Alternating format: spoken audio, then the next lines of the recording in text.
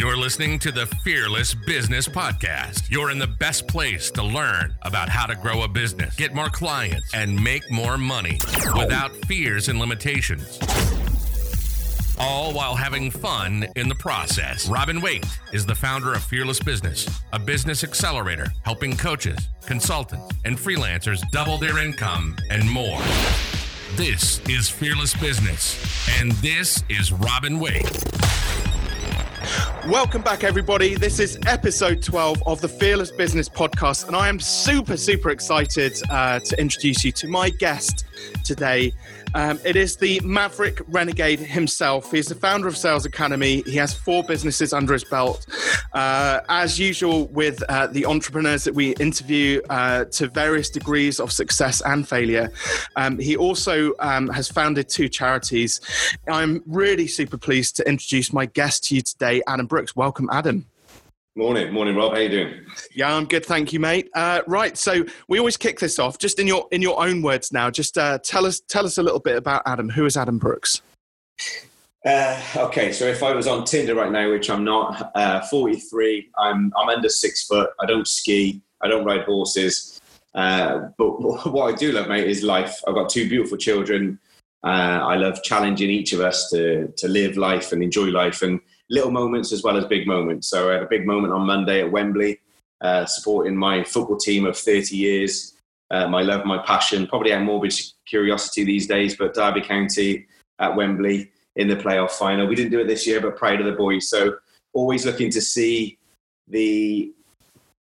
not just the positives, because that's a bit kind of contrite, you know. It's the reality in terms of the effort, the struggle, the passion, the energy, the commitment, the desire, the upset, the heartache, the kind of beautiful moments along the way as well. And that 90 minutes on Monday was so akin to being a parent, being a business owner, an entrepreneur and stuff, being a colleague, being a leader and stuff. There's so many kind of likenesses and similarities. And last night I was up late on a WhatsApp group with a load of dads who've had children in special care, baby unit and stuff like that. And there was a young guy on there who's concerned because it's their first child, and just understanding what things are happening, whether it's normal and stuff. And all. I remember, I don't know about you, Rob, but I remember that panic with my first baby, you know, and somebody said to me, the second one bounces. And I kind of remember thinking this tiny little precious, beautiful thing in my hand. And I was like, what do you mean? But they're absolutely right. My kids now are 12 and 7, and they do bounce, and you kind of relax into parenting, like you relax into leadership, and like you relax into business and stuff. And I think the metaphors that run through life and business are the same. So yeah, I love living life. I love encouraging people to get better at what they do and not accept the status quo. I've challenged that shit since I was a kid. You know, why do we have to do things because they've always been done that way? Why do we have to settle? You know, we are nowhere near a deferential society that we used to be. We don't sit down at 6 o'clock or 10 o'clock and watch the news anymore. We snack on information. That brings its own challenges because we're not sure about what to read and what's fake news and stuff. So yeah, I just want to cut through the bullshit and how people do that, change their thinking, change their acting, change their behaviors, their mindset, so that they can get real with what's important in their lives. And you probably experienced this yourself, mate. Not everyone is cut out for business. Not everyone's ready to make that kind of lifelong journey, which is what it is. I've always found it's one of those things, especially with coaching, and we're going to dig into your kind of coaching background as well in a second. But I found with coaching, sometimes you've got to be cruel to be kind. You've got to let a few souls go because they're just not up to the challenge. Yeah, massively. Now, and you've got to grab it with.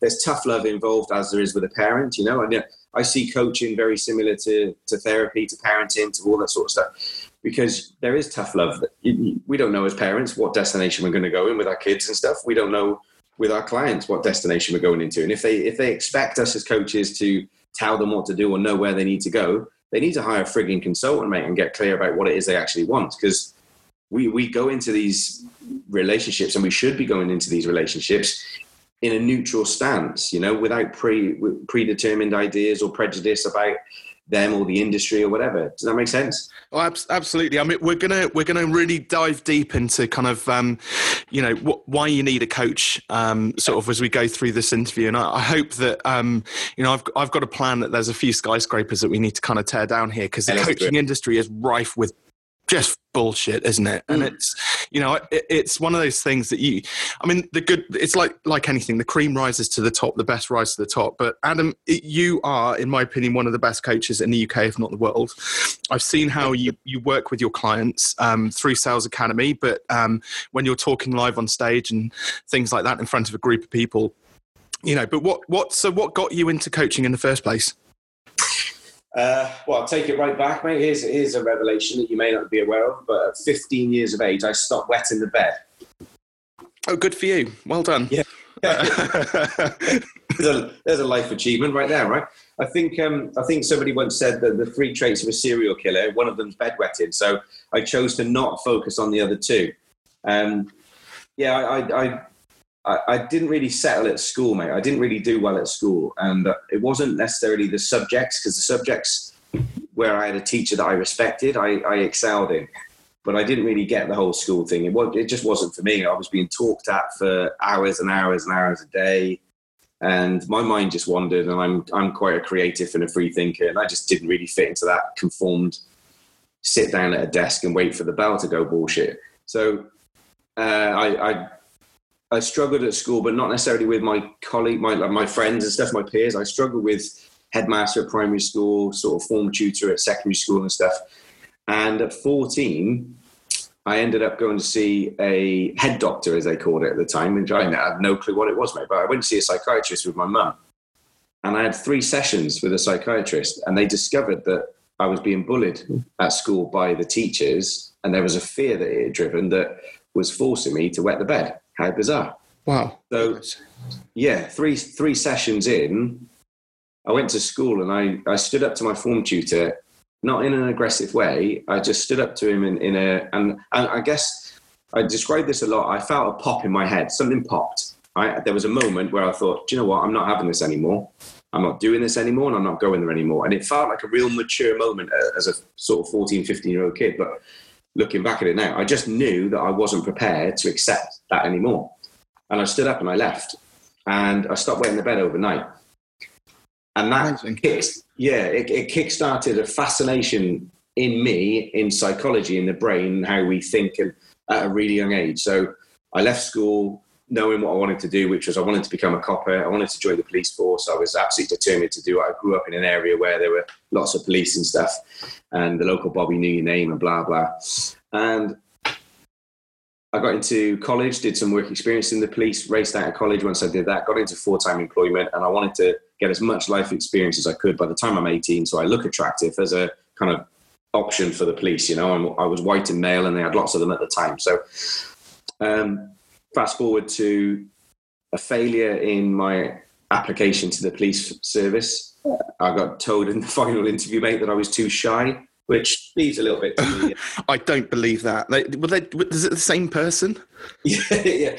I don't know what happened, mate, but there we go. I drove down and knocked on the door. On the way home from the interview, I literally drove, and I had a choice to go home or to go and knock on someone's door. So those older listeners on this may remember Boys from the Black Stuff, a guy called Yosser Hughes, and he used to have a strapline which was "Giss a job." And I literally drove down to Reliance and knocked on the door and said, "Look, giss a job." And fast forward a little while later, I became the youngest badge prisoner custody officer in the UK, got into offender management, and then grew into offender rehabilitation. So this whole fascination with psychology and people and behaviours led me into effectively coaching, not necessarily just hardened criminals, but young criminals coming through, young people who have been nurtured in the life of their dad's been in prison, their brother's been in prison, or they've been on the wrong side of the law and stuff. And you meet these young kids who don't want to go down that road of drink and drugs and violence, and they want to change, but their entire support structure is geared in a different direction.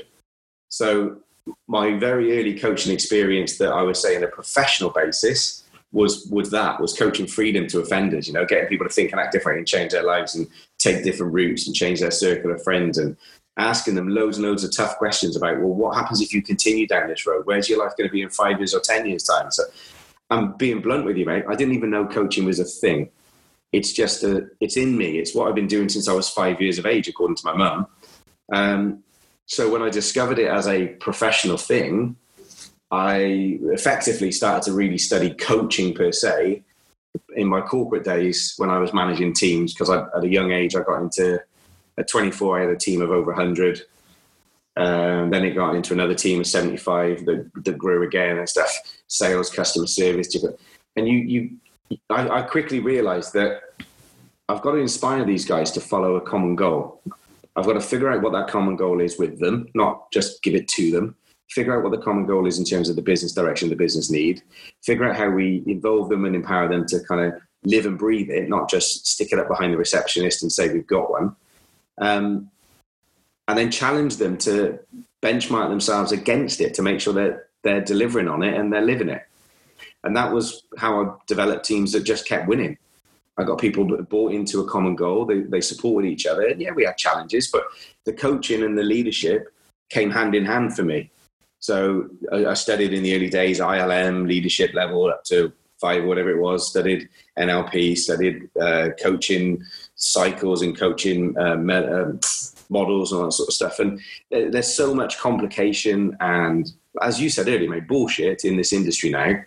I look back and I went, what is coaching for me? Coaching is asking questions. Coaching is sitting down, listening and asking questions. Well, I think one of the biggest challenges that the coaching industry faces at the moment is its lack of regulation. So you talked about sort of midway through that about, not even realizing that coaching was a thing. Well, it wasn't that. There weren't that many coaches, it wasn't well known. Whereas now we work in an industry that's totally unregulated and anybody can call themselves a coach. Yeah. Yeah, you're absolutely right, man. Well, and to be fair, if we strip it right back, let's not get too political on it. But in terms of how would we ever regulate it? There's so many industries that are very powerful, very successful, and very abundant industries that aren't regulated. There are also very, very regulated industries that aren't very abundant and work exceptionally hard at keeping the man down. Yeah. So there's international federations, there's coaching institutions. And most of the time they're self-regulatory badges of honor that, in my personal opinion, the only people that really benefit are the people that set up the bloody badge of honor in the first place, because they get a monthly or an annual subscription from these coaches who are walking around hoping to get some sort of kite mark that says, I'm a member of this, so please believe that I'm an okay guy. I'll tell you what makes you an okay guy or an okay woman, not being a dick. That's what makes you an okay guy and an okay woman. 100%. I don't need a fucking badge to tell me that I'm a good human. What I need to do is be able to sit down, listen to people, ask them questions, get them thinking, acting differently, really actually give a shit about them and care about them. Zig Ziglar famously said years ago, no one cares how much you know until they know how much you care. I think that one of the biggest problems that I see, though, and you kind of touched on it there with these coaching qualifications and badges of honor, is because I do a lot of work with other coaches and consultants, and I just see people going off, they get their NLP qualification or they get their coaching qualification, whatever it is, and they come out, but nobody has taught them how to get clients. And it frustrates me because you're there with these like super talented people who can help a gazillion other people, and yet they're equipped with the one thing that is going to stop them from being a successful coach, and that is being able to go out there and find clients and help them. And I just it's kind of, in a very selfish way, it's kind of good for me because a lot of people come through Fearless Business because they see the success which I have. I'm sure there are a lot of your clients come in because they see the success that you've got in terms of building that tribe, building that group of raving fans and getting results for your clients. But fundamentally, I think something's got to change in the industry where they put, rather than it just being a certification, they actually put the business hat on. And I also think as well, the sad fact is that they're busy handing out these certifications, but they're not actually challenging people as to whether they are right to set up a coaching practice or not, whether they're right to run a business. Does that make sense? Yeah, it's incredible, mate. There's a guy that some people will know listening to this podcast, and I love the guy to bits, and his name is Bradley Sugars, right? And he set up a fantastic coaching business called Action Coach, or Action International back when I joined it. it started in Brisbane. This guy, multi-millionaire by the age of 20, lost it all by 21, had to rebuild. Blah. The guy's story is incredible. Now, people love him or hate him. He's a Marmite and stuff. Yeah, so are we, mate. So happy days. Yeah. But he every day he's doing drive times on Instagram, IGTV and stuff. And he's very simple nuggets. And he's still educating the world and re-educating business, right? And changing the world through business re-education, which was part of their mission years ago. And I got heavily involved in my time in Action Coach with bringing coaches on board and supporting and growing it into different countries and stuff. And I was fascinated by people used to come and go, so what do I get if I buy this franchise? What do I get if I invest into Action Coach? And I'm like, what do you want? And they're like, well, if I invest in so-and-so, so-and-so, so-and-so, I get a certificate. And I was like, cool. With the greatest respect, go and get a certificate.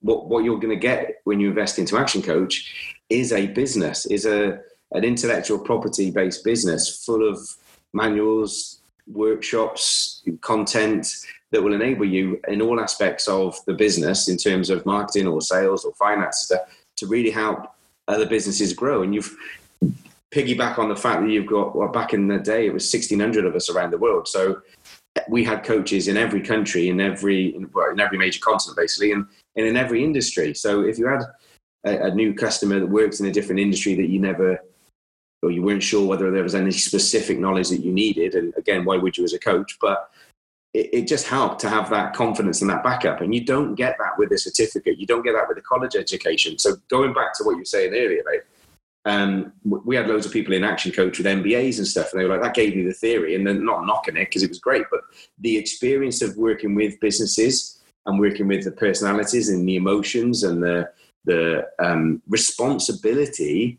of dealing with people's livelihoods and supporting them and growing it, you and I don't take that shit lightly, and very few coaches, real coaches that I've ever met, do.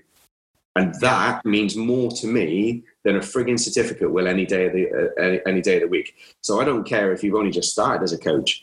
If you start getting results, working with people, truly putting them first, then you will be successful. Yes, you're going to have ups and downs. Yes, you will be challenged by it. Yes, you may not have the brand of somebody who's got this, that, and the other. But mate, I've seen too many Twitter wankers out there, and I'm going to call them that. They literally trade off a badge or an accreditation in some way, shape, or form because they lack elsewhere. And people may challenge me on this, and they're more than welcome to. I'm happy to debate this stuff all day long, right? It genuinely shows me a lack of confidence in their own skills, their own ability, their own experience, their own background, their own ability to be able to deal with whatever stuff comes out when they're sat in front of people. Yeah. And the thing is as well, like Adam, I know, we've done some work together, and I've seen the amount of intellectual property which you've created. You've seen the amount of intellectual property which I've created. And I think there's that level of creativity which you need in a business coach, or any coach to that matter, in order to, that when if they're that creative about like making their business better, that they're going to pull that creativity into your business as well. And I think that's one of the things which kind of really, strongly differentiates a good coach from a bad coach. The certificates might be enough just to give somebody the confidence to get started. So don't want to knock the certifications, in its entirety, but it might be enough to get somebody started. But then do they then stop then? Do they stop actually learning? Do they stop being creative and creative? I can't remember who said it, whether it was Woody Allen, mate, or Mark Twain, but it was like when we start believing our own headlines is when our career's over. Yeah. Something along those lines, and it's, I could tell you stories that would make your toes curl. I've had coaches that say to me, and they've literally sat me down, and it's like a measuring exercise in coachiness. And they've turned around and said, my process is I need to get my prospects to cry, because if they cry, they'll buy. And I'm like, oh God, that sends a shiver down my spine. Seriously, mate. And I'm like, there's a prison door with your name on. Seriously. Yeah, goodness. And then you've got people that you've got to be better than the people that you coach. And I'm like, no, you've got to learn from everywhere. Every single day is a bloody school day. So I don't do this school of life bullshit on Facebook. But mate, as I said earlier, I wasn't academic. But I've studied and studied and studied. I read books prolifically. I attend webinars. I challenge my thinking on a daily, weekly, monthly, quarterly, yearly basis so that I can continually grow, because that's the most exciting thing for me And I remember years ago, and I think I said this on a podcast I was on recently, but it's so true. An old pub landlord of mine when I was a kid, I was working behind the bar, and it was only just a quiet little village pub, and you know, AD said to me, the newspapers were on the bar. He said, you got the dailies and you got the broadsheets. He said, other than serving a few people that are going to be coming in today, your job is to read those papers. He said, just keep picking them up, turning the pages, read the stories, flick through them, digest it. And I was like, why? He said, because your role is to be able to have a conversation with whoever comes through that door. And if I was to probably put one sales advice out there, mate, that was it. It was probably the biggest thing that shaped my adult career, was being open to the fact that I need to be able to hold a conversation with whoever I meet. Yeah. I don't care whether it's the queen or the janitor, the cleaner, whatever. I need to be able to hold a conversation and want to be able to hold a conversation with the human being and do my best to get the best out of them. Well, you'd probably struggle as a coach if you couldn't hold a conversation for a start. So yeah. let alone be a normal human being and be able to go into, you know, various different social situations and things like that. And so how do educate people fundamentally? How do we regulate this industry, right? You know, what does that look like, if at all? Well, that's the biggest challenge, isn't it? I mean, there are. I think for a start, it's got to be an education. An educational process, because I think business owners just need to get wise in terms of what they're buying into. And I can speak for myself here. Results speak for themselves.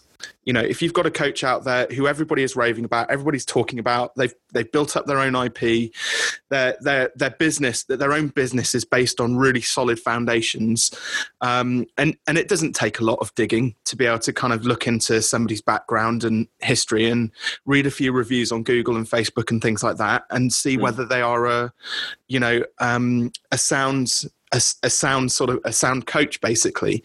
I mean, I've had coaches who've, you know, they've literally done a cut and paste job on my intellectual property, you know, my assessment form. Yeah. Somebody literally took the PDF, changed the colours on it, slapped their logo on it and called it their own. And then next thing you know, I've got somebody coming to me saying, oh, is this an assessment form that all coaches use? And yeah. I'm like, well, hang on, why are you saying that? You know, now that person should not be trading. But then if you just do a little bit of digging, you'll start to see, the odd Facebook review about them. You'll see the odd Google review about them that's like 1 star. You know, their aggressive nature in terms of just chasing the money and the BS which kind of hangs behind, you said the Twitter thing, you know, the Instagram posts of like, well, they're actually just on holiday in Cyprus, but they'll make out that they're out there seeing their coach, you know, that they're spending thousands of dollars on and all this sort of stuff. And you're just like, you look at it and you just think there's just something a little bit fishy. Yeah. But I think there's this thing in business sometimes where, you know, I guess you take everything at face value and you think that just because it's business, nobody's really there to rip you off. But the reality is, like, we're grown-ups and there are some not very nice people out there. We just need to take a bit more care when we're buying stuff. Yeah. It's an interesting one, right? If you look at not just the legal structure of it, but also the common sense and the standard thinking. If there was a financial issue in your business, who do you turn to? Well, probably your accountant, maybe. Cool. If there was a legal issue in your business, who would you turn to? Lawyer. Cool. But if there's a growth issue in your business, who don't we turn to? Business coach. You know, it's that bloody easy, mate. You know, it's that when business coaching is genuinely recognised as like an emergency service kind of level in terms of the fire police, from a business perspective, you know, accountants are at risk of becoming extinct with digital reporting and everything else. And I've said this many, many times, but they should never, ever, ever become extinct if they're progressive, if they work with you. But if they're only ever reactively dealing with what's gone in the past, then their dodo bridge is waiting, you know? Yeah. So they have a risk of becoming extinct. I don't believe the good ones will.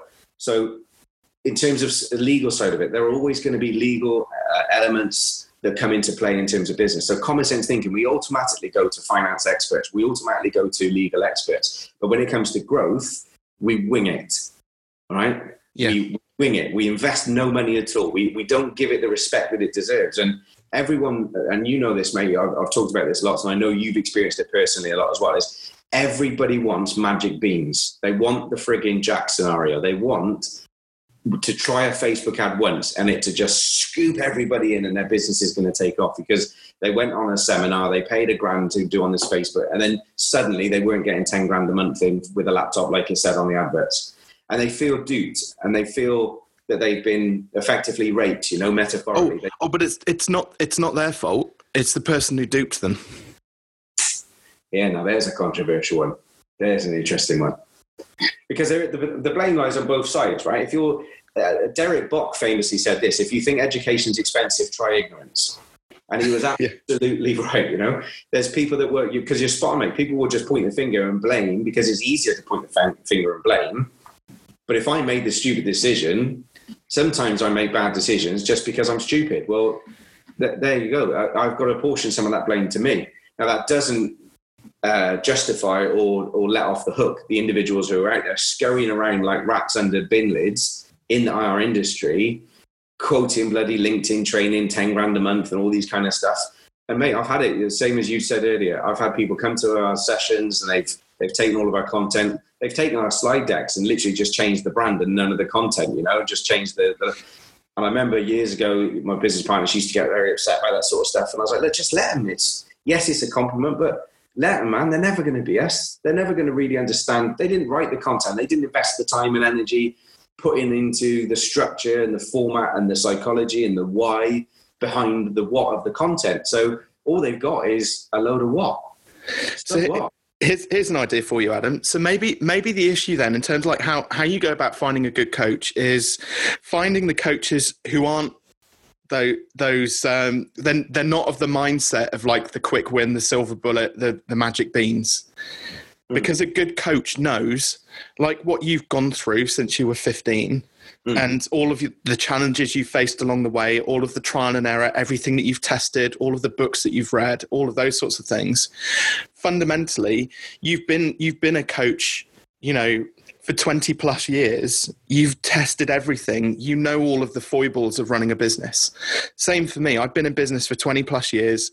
Okay, I've only been coaching for 3 of those years. However, I've worked with enough businesses during that time to understand and know that it comes down to testing. Whereas the biggest challenge I see with a lot of coaches who aren't particularly good coaches is that they're in the same boat as Joe Public, business owner, who wants the quick win.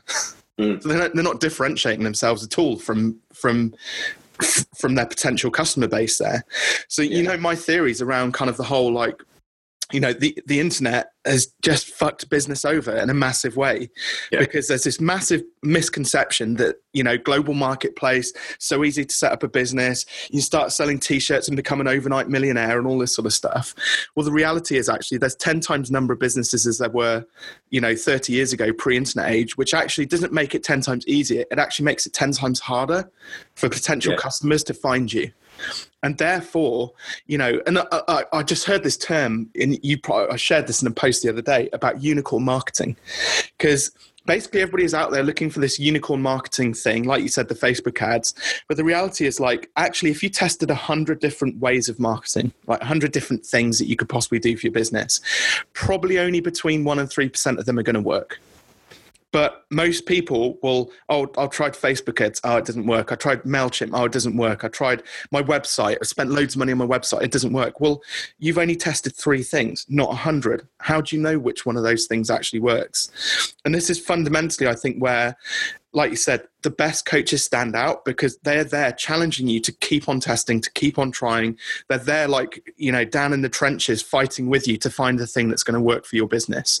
We're not just talking about marketing coaches here. We're talking about coaches in general, because it might be that actually your marketing's fine, you're getting leads, but actually your product's not great, your prices aren't great, your sales processes aren't great.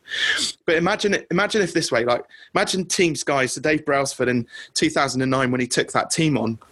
Imagine if, like, the first race that they went into, they didn't win it and they're just like, oh, we're never going to win this. We just give up.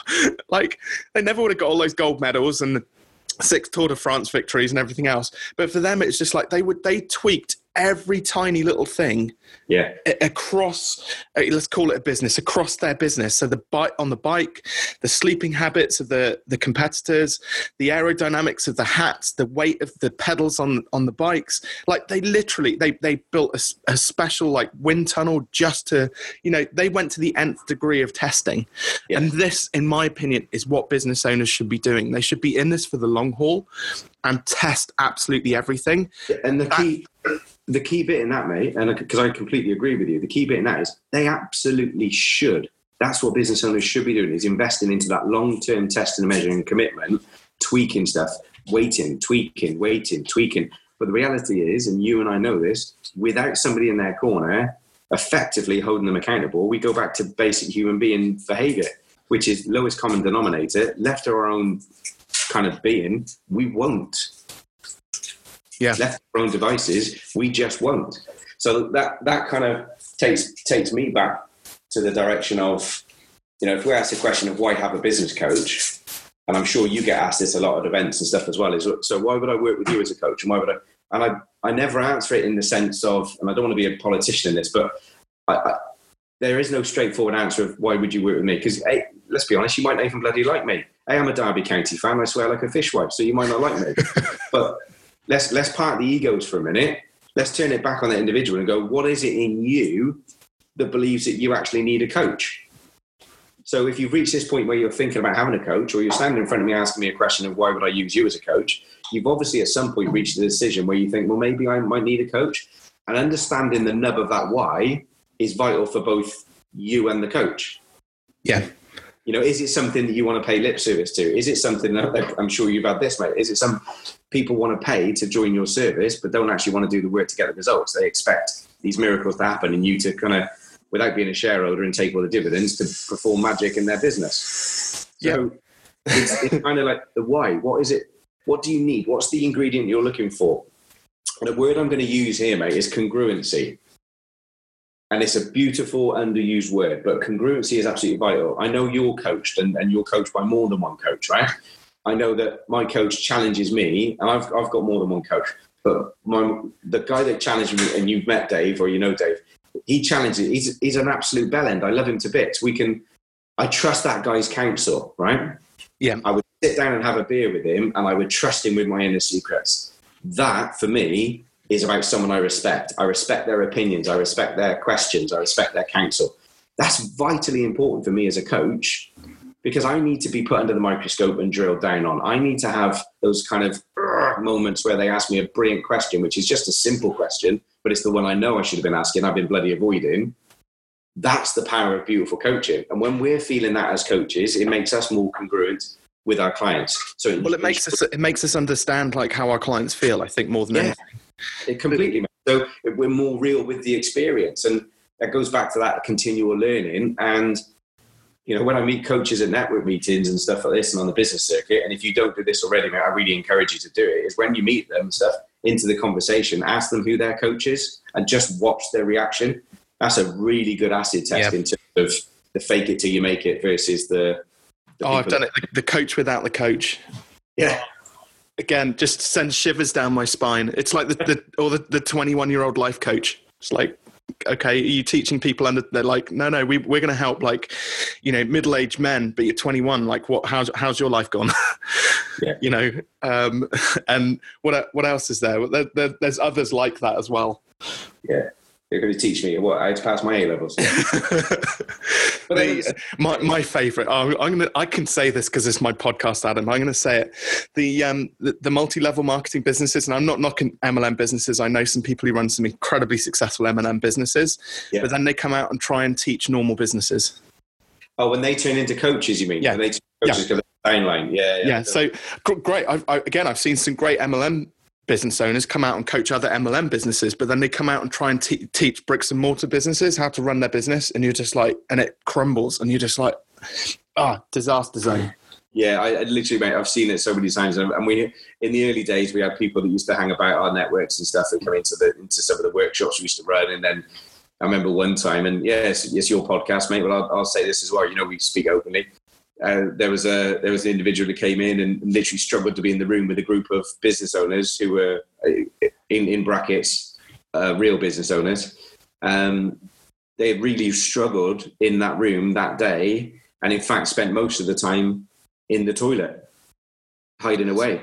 And then the following week came out as the world's best coach, whatever, the international coach this. And it's like, come on. And it's so easy these days and so affordable to put information products together, right? You don't even need any money. And there's a project I'm working on now that I've been working on for 2 years. And I know you know so much about it, but it's not at launch stage yet, mate. So we're not talking about that publicly, but I'm teaching and I'm working with some people that are far better than me, all right? And we're teaching business owners to start with free, right? We set up Sales Academy with 25 quid. We had business cards printed with both of our names on back to front. We had a laugh about it. Every time I handed my business card, I gave it them with Amanda's name showing upwards. And they'd be like, oh, this is Amanda's. I'm like, oh, no, that's my weekend name. Turn it over.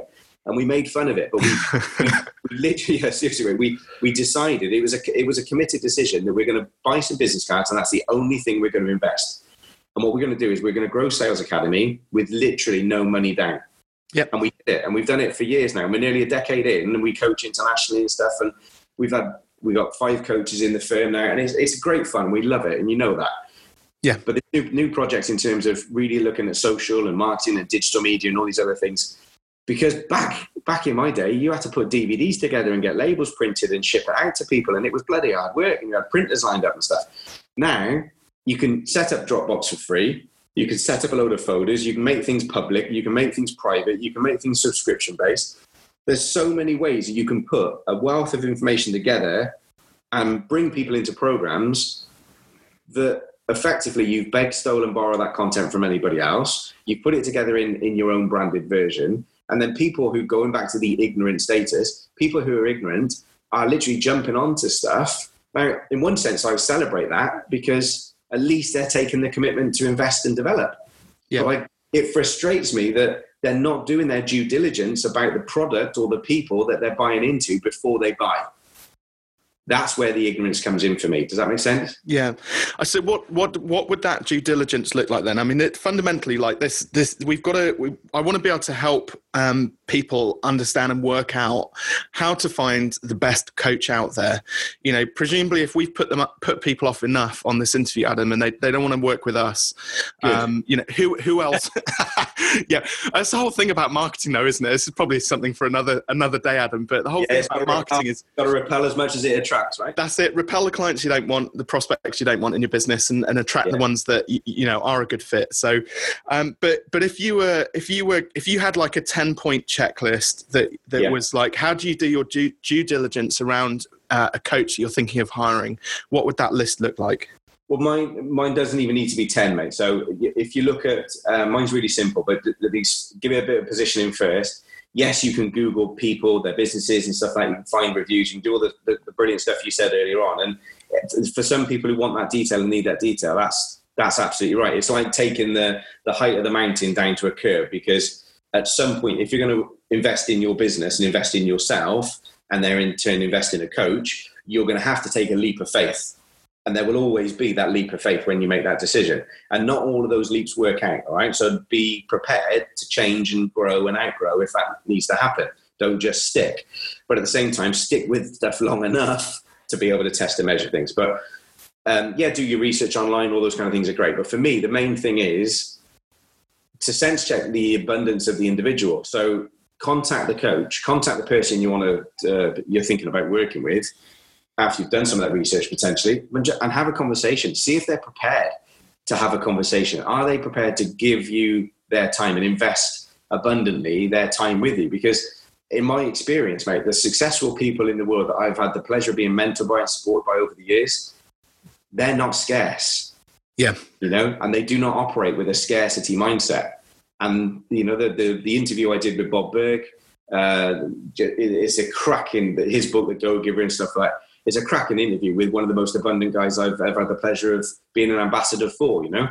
Yeah. And the principles that he teaches. So if a coach isn't prepared to invest a little bit of time with you because either their ego is they're too important, or they haven't got time and stuff like that, you have to pay before you commit. And I remember those kind of dirty tactics of, well, you know, you have to sign up for 12 months and 3 months in advance, and it's X amount of money a month and stuff. And people would be like, well, what do I get for that? And the only response I heard so many times was, well, you'll have to wait and see. And I'm like, ugh. I feel like a dirty stage magician, you know? I think a little bit of sick just came up then. Yeah. It's about alchemy, right? Good results, good relationships, good business practices, you know, working with leaderships and teams together, that coherence. It's about alchemy and creating that kind of alchemy. So if I can have my acid test is, if I can have a beer with you, I want to work with you. Yeah. If I genuinely sit down and go, I wouldn't entertain actually sitting down and having a beer with this guy or this lady, because there's very little there in terms of commonality, inspiration, whatever it might be, whatever is important to you to respect someone's counsel, that would be the thing for me. So it'll be reach out to them, have a conversation, and start finding out about them and who they are and whether there's a fit for you guys, because that's going to be the key ingredient. All of their, you know, successes and failures. I mentioned Brad earlier on, literally lost everything and rebuilt. You know, you get to the millionaire stage and then everything's stripped away from you because you made a bad business mistake and your partner ran off with all your money, and he admits this openly and publicly. It didn't define who he was. He came back and bounced back far quicker, far stronger, far better, learning from those mistakes. Yeah.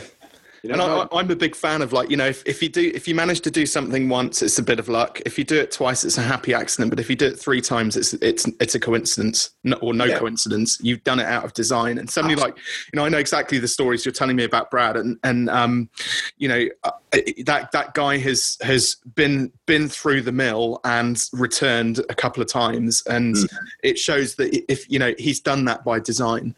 I was going to say, one of the best books I ever read, actually, which this would probably be helpful for some of the listeners. So it was a book called The Prosperous Coach by Rich Litvin. Have you ever read that? Heard that? I've heard of it. I've read it. It is by far and away, if you're a coach, it's by far and away one of the best books ever. So he talks about, I can't remember the exact term he uses, but it's about delivering like the most valuable coaching consultation, the most powerful coaching consultation you can do when you meet somebody for the first time, with a view that you remove any kind of like positive and negative emotion from the sale as the coach. So, or from that relationship, the one thing that you do is deliver as much value as you possibly can to the person who sat in front of you. And it doesn't matter what type of a coach you are or who you help or anything like that. But he said what you should be willing to do is, like, there should be kind of 3 outcomes when during that consultation. So, and the 3 outcomes are along the lines of, you know, that great if somebody says yes because they've seen the value that you can add, but you've done it in an abundant way that you would be willing to walk away from it if it's not a good fit. And the second way is that even if you know the client does choose to say no and go elsewhere or not have a coach, that actually you've left in something impactful. And I think it's one of those things that, you know, because I just see a lot of coaches who are just, I guess, slimy salespeople, and all they want is the money, and they're not operating within the best interest of the client. And there are times when I will make a prospect feel uncomfortable during a consultation, but it's because I know that they need my help. But it's out of a place I don't want to let them go, because I know that it's going to be more harmful to them if they go away without my help. Yeah, why stop when you're just getting good, right? Yeah, and that's hard sometimes. I think that's really hard as a coach. But, you know, you've got to deliver it in such a way, and Rich Litvin talks about this, you've got to deliver it in such a way that you do it from a caring, like that human to human perspective, a caring and understanding perspective, and they know that you're doing it because you want to help them. Yeah, I had and I've used this many times in talks, mate. There's a brilliant movie. It's only a short movie, and I'm sure you've seen it and talked about it before. But the 212 movie, the Boiling Point. I haven't seen that. No. Right, it's literally it's on YouTube, mate. If you Google 212 movie, it's out of date in terms of the stats, but it's still relevant in terms of the sporting messages and the kind of about performance, right? But basically, 212 is the boiling point of water. So if you put a pan of cold water on the stove and you turn the heat underneath and you apply pressure, which is that heat underneath the pan, for a long time that water will just remain water. Yes, it heats up, it gets a little bit, but you keep applying that pressure to a point And then suddenly it will reach 212. And when it reaches 212, that becomes boiling point. And that's when the water turns into steam. And that steam will power a locomotive. It's now changed the energy source, right? Now, human beings face this kind of perturbation, this experience all the times in terms of they're up against the wall, they're up against the pressure. And that pressure could be financial, relationship, business, whatever. And they kind of need to break through, not break down.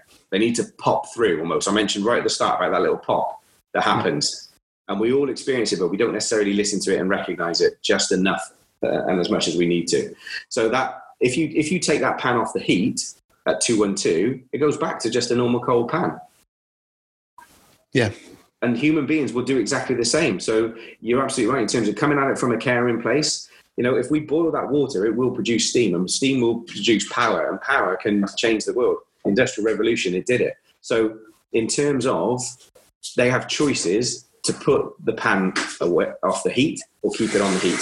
Yeah. Our role as coaches is 100% about holding them accountable, holding that mirror up, and getting them to challenge their own boundaries. Yeah. Right? One of the questions I ask, and it's a really, really simple but effective question to ask someone who's considering working with a coach, working with developing their business, is what would stop you? Forget about me. Forget about the coaching principles. Forget about what would stop you. Yeah. You know, because if they can't answer that, then they haven't gone far enough yet into understanding what are the obstacles that are going to scupper them. You know, and I think a coach has to be willing to say no as well, because you might have a client, a prospect who's like, I want to buy, I want your thing, like that. But again, they might be treating it a little bit like that, you know, the Jack and the Beanstalk, thinking that you're the thing that's going to turn their business around. But I've turned clients away because they're not ready for me yet. And I don't mean that it's not an egotistical thing here. It's not an ego thing. It's just their business is too early stage. They haven't quite been through, but I'll happily, I said, I'll send them away with like 3 things that they need to do, 4 of my books, you know, a wealth of stuff, give them a free invite to one of my networking meetings or an event which I'm putting on.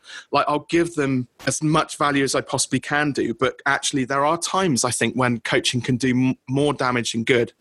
So if you leave it on the pressure pot too long, what's eventually, you know, if you don't release a little bit of steam, that thing's just going to explode. Yeah, there needs to be a channel. There needs to be a channel for that extra power, right? That extra energy.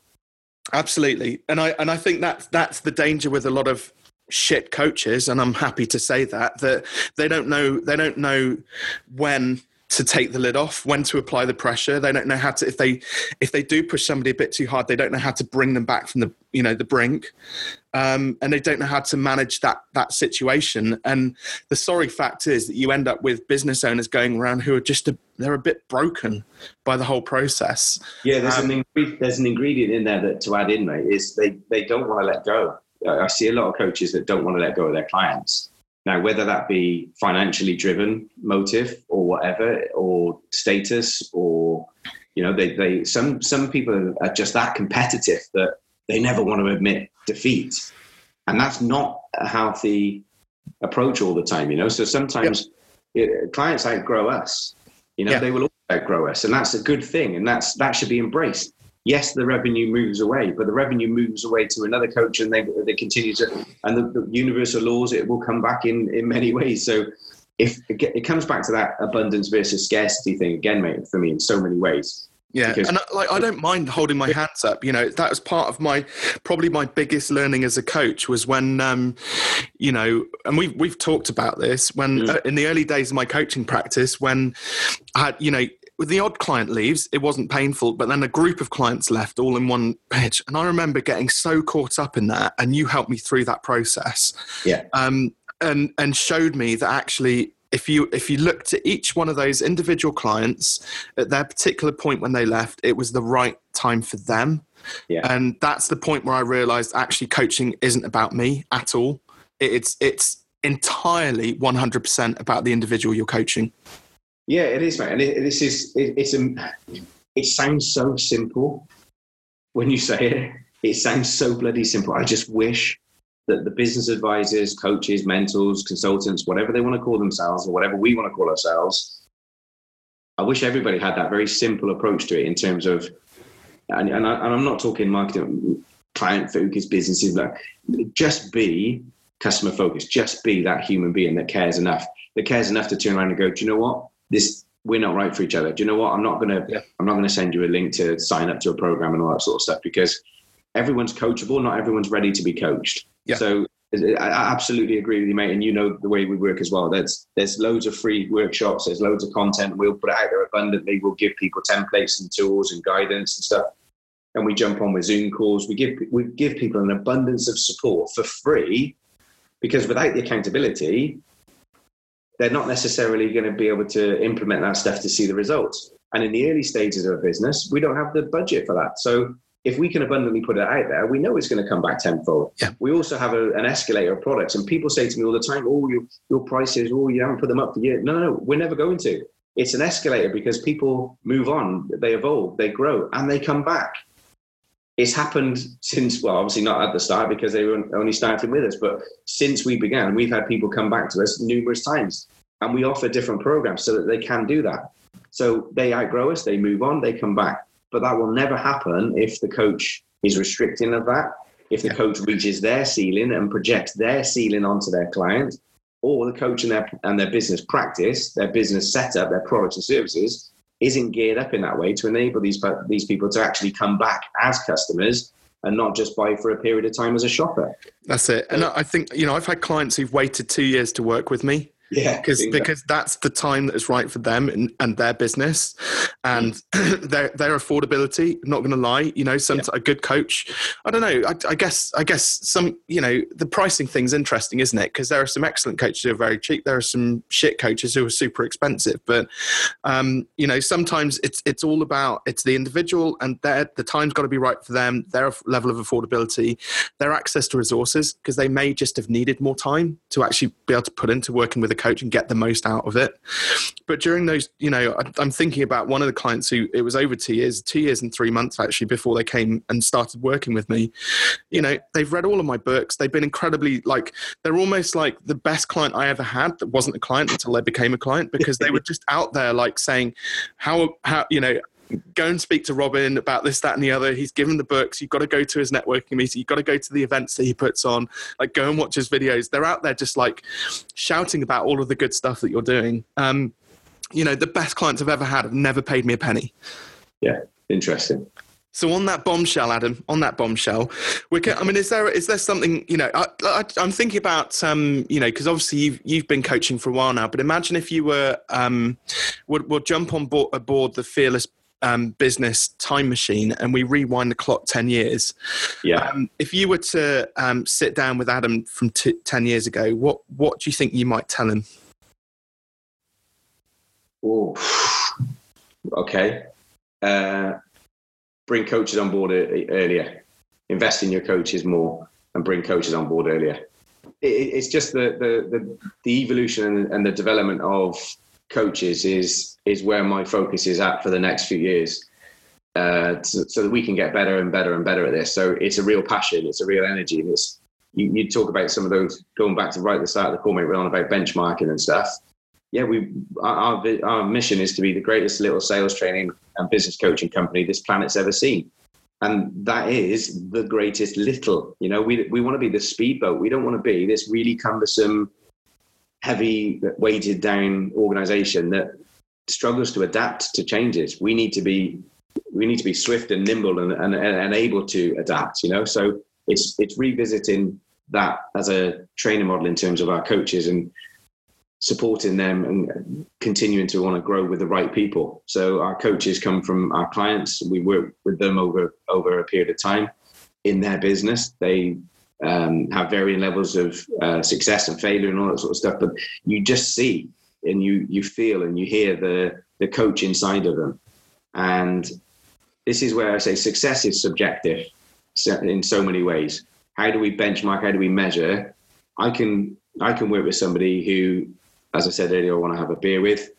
I don't necessarily care whether they've had huge amounts of reams of success based on how 9 times out of 10 people would gauge success. If they can get me thinking and acting differently, and they can hold me accountable, and they can help me build simple principles and habits and disciplines that I deep down know without that person on the phone in face to face on my back, kind of riding me, if I know deep down that I'm not going to do that without that person, then that's the most powerful thing in the world to me in business. Yeah, 100%. And I think it's a matter of there's investment in you, there's investment in your clients as well. I love the fact that you kind of have this evolutionary cycle where you actually bring, like, some of your coaches in your team have already been through your process, and therefore they probably understand it better than anyone else. Yeah. Maybe even you, Adam. Who knows? Yeah. I surround yourself with people far better than yourself, mate. It's been my leadership mantra from a very young age. So I'm trying my best to do that every day. And one of the things for me, I think is, you see a lot of coaches come and go, and I guess the cream does rise to the top. I guess part of this is about credibility and authority and standing the test of time. One of my personal goals is, if I'm still here coaching in 10, 20, 30 years time, I will have achieved all of my goals. Okay. Just in terms of knowing that the amount of people I could have helped during that time, and knowing that all of the things that I stand for in terms of, congruency that you talk about, the simple fact of standing the test of time, I think, is important. Yeah. And I'd advise anybody who's kind of looking at a coach, there's always this argument as well around, like, coach versus mentor. Well, I think a coach should actually be both, in a way. I see a mentor as being somebody who is in the same industry as you, maybe 10 years on, and they've had the successes and failures and successes again. And a coach, the added juice for a coach is somebody who's there, who's going to kind of stand alongside you and, be in the trenches with you, fight your battles with you, and help you through any challenges that you face in your business, which sometimes, again, you see people who are mentors who don't necessarily do that. They'll kind of be out there, hey, look at what I've done, and then they'll disappear off into the night, and they won't necessarily do the hard work, as it were. Yeah, well, in everything, mate, there's an element of talent. As a coach, we still have an element of talent. Of course we do, but sometimes we just have to be that bloody blunt to get them to kind of see the wood for the trees. And that you use different methodologies and different processes to kind of reach that destination, But as I said earlier, the destination formulates through the conversation, through the questions.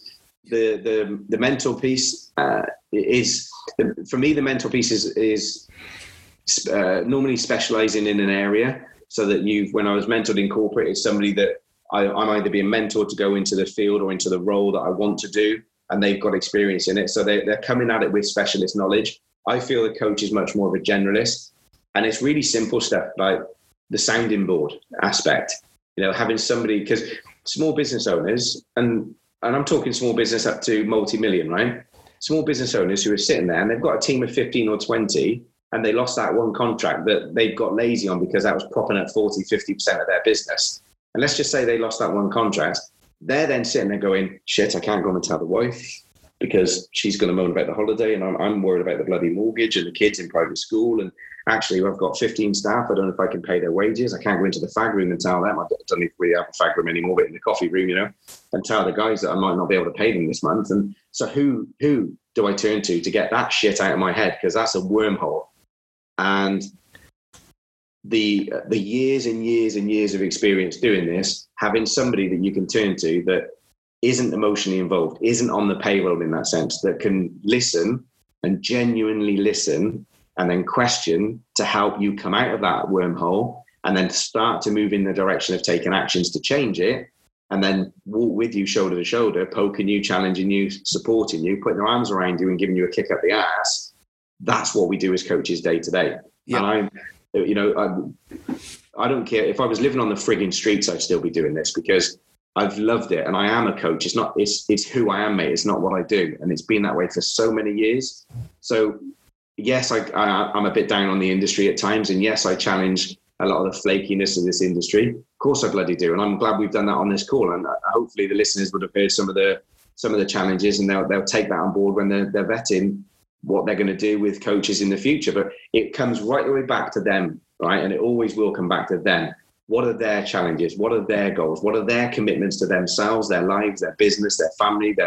What do they want to achieve? What's going to drive them? What's going to stop them? What's the thing that's going to get them going on a day when they just want to pull the duvet up and go, not today? all of that sort of grit, as Angela Duckworth puts it beautifully in that book. That grit is what I'm looking for in an individual and a business. Yeah. And if they've got that, I don't care if they're pre-startup, startup, multi-million or whatever. I know I can help them because they want to develop. And I say that quite boldly, but I know I can because they're not paying lip service to their own goals, their own lives, their own wants and achievements. Now, will that mean at times, as a coach being a generalist, that I'm going to stumble on areas that are not my expertise? Yes. And that's where I hold hands with them and go, let me introduce you to this person. Because I also work tirelessly in the background, Rob, and I have done for years, as you know, in building a network of people far better than me that can deal with the shit that comes out that maybe we can't deal with. Yep. All right. And that gives us that confidence to be able to go, we can deal with whatever shit comes out because we've got a team, an army behind us. Yeah. 100%. And that's I guess that's one of the biggest reasons of like look at the resources that a coach has. If it's just them on their own and they're there with their little black book held tight to their chest and they're not willing to share, so the scarcity is there, the amount of times I open up my little black book when I know that there's no hope that I'm ever going to be working with somebody, but I'm like, hey, go and speak to this person because they're the person who is going to help solve that issue you've got right now. Yeah. It's just about giving. And even people within my own team, I'm kind of, we'll say, look, Fearless Business isn't for you, but you need to go and spend some time with John, or you need to go and spend some time with Matt. He's the guy that's probably going to get the best results for you. Yeah. And I think it's that level of abundance that I think, I think it kind of speaks for itself when you meet the right coach. Yeah, we had it, didn't we? We were both at an event last year. We spoke, both of us spoke at the event, and somebody came up to me afterwards. You'd not long come off stage. I was having some conversations with somebody, and this person came up, kind of interrupted, and were like, you need to convince me why I need to work with you. I've had a look at Rob's stuff. I've had a look at your stuff. I like both of you. I like both of your stuff, but you need to convince me why you want to work with me. And I remember saying, well, that's probably why you need to work with Rob then. And it was, but I'm 43 years of age, mate. I love what I do, but I'm not in the position to convince anyone. And I've got no frigging interest to. Yeah. If they need convincing, they're not ready. Yeah. And I wasn't trying to push them over to you for no other. I literally said, look, what do you want to do? And it came down, and I remember at the time the conversation came down to a lot to branding. And I know that's something that you specialised in the past. And I know it's not your cup of tea with everything going forward, but you do it exceptionally well in that Fearless program. It's getting people off the ground, live, rocketed, getting that everything kind of clear in their heads of their goals, their branding, and that message super clear. So it made perfect sense that they work with you. Now, whether I'll ever work with them in the future, ever want to, whether they'll ever want to and stuff like that, I didn't make a judgment on that then. I still don't know. I actually don't care. Yeah. And I mean that in the nicest sense. I actually don't care whether you choose to do business with me or not, because I don't need your business. I want some people's business, but I don't need everyone's business, if that makes sense. I won't be on the street if I don't have it.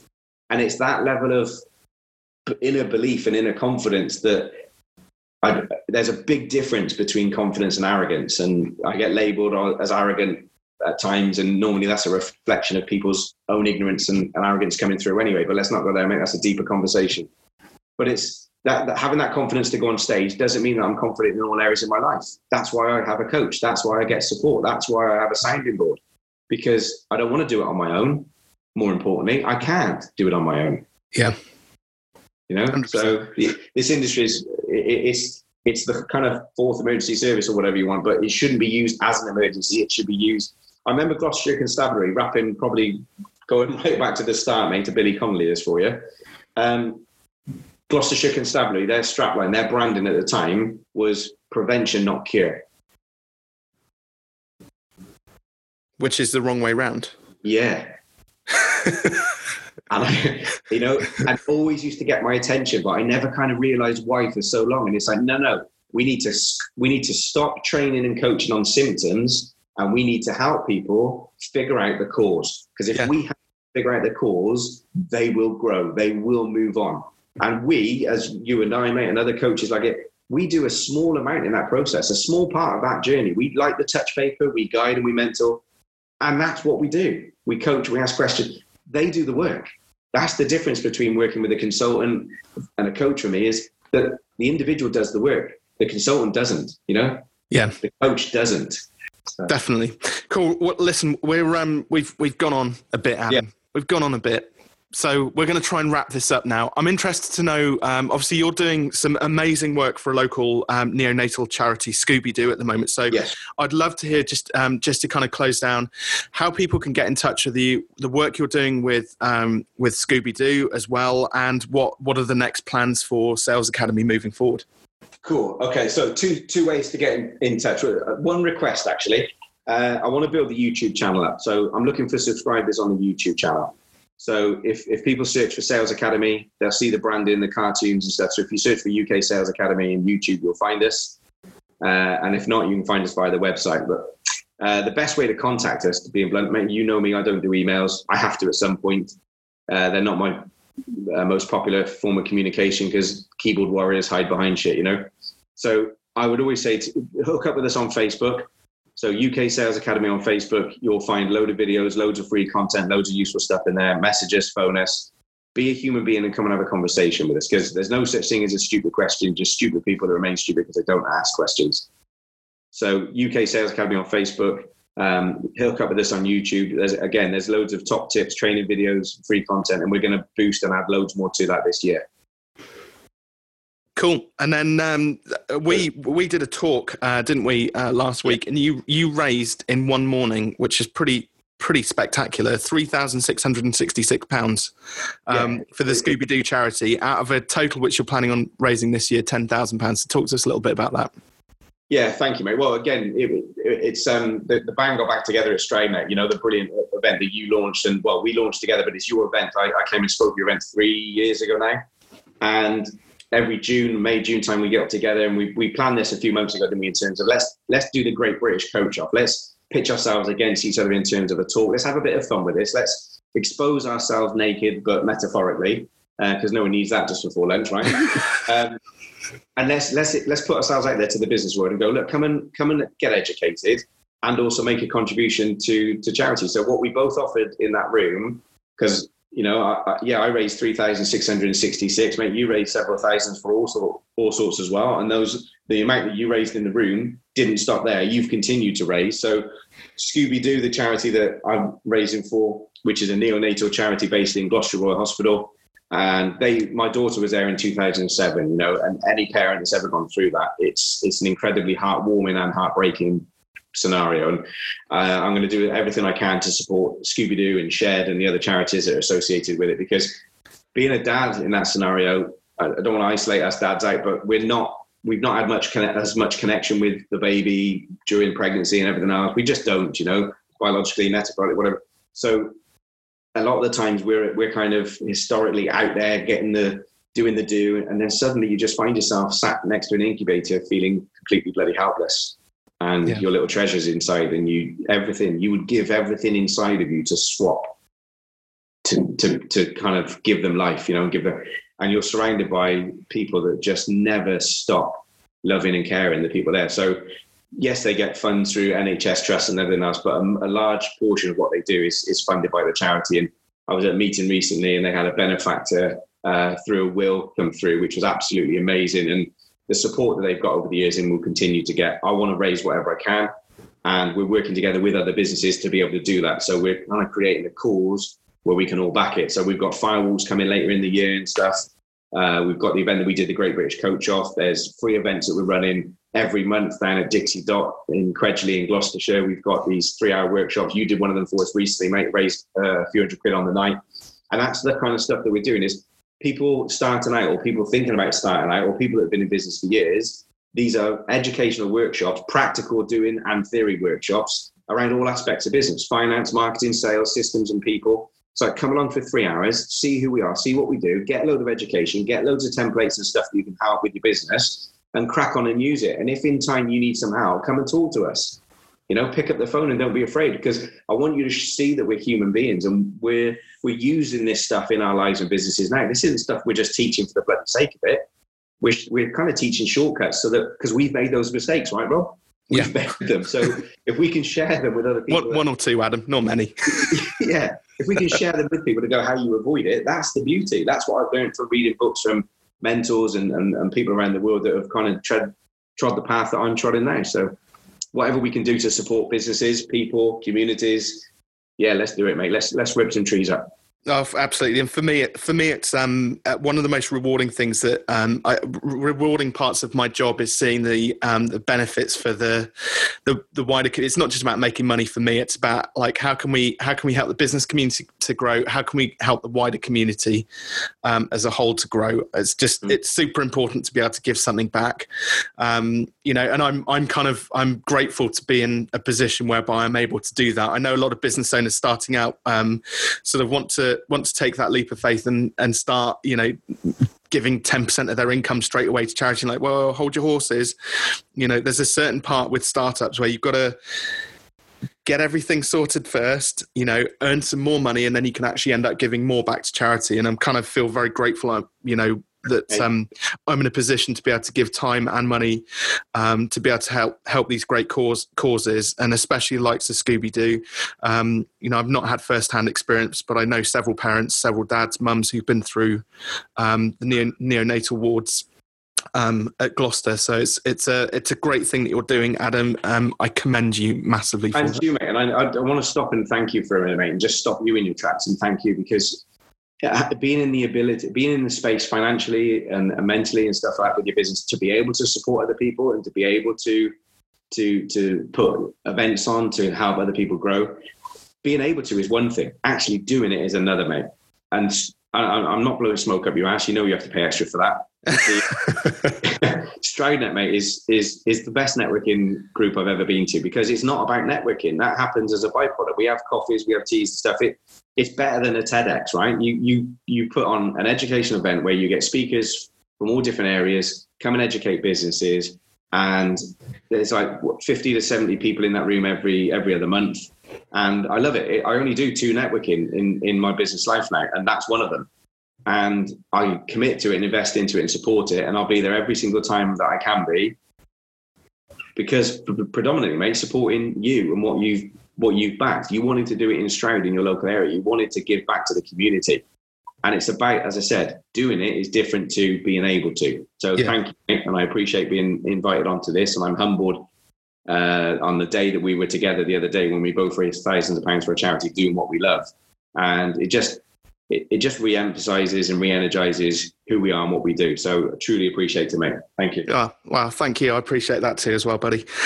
Cool. So, right, let's wrap up. So thank you, Adam. It's been an absolute pleasure. Obviously, if you want to follow with Adam, we'll pop some links into the show notes as well. But check out his YouTube channel, check out UK Sales Academy on Facebook, and also jump onto their website. And Adam, you will have a fantastic conversation if you do tap up Adam for some help with your business. He is one of the best, if not the best coach in the UK, in my opinion, if not the world. And the Maverick Renegade will live on. He will keep on helping business owners. Will keep on helping the local community out with all the work that he does. Adam, it has been an absolute pleasure. Thank you. Yeah, you too, mate. You too. Likewise. Thank you very much.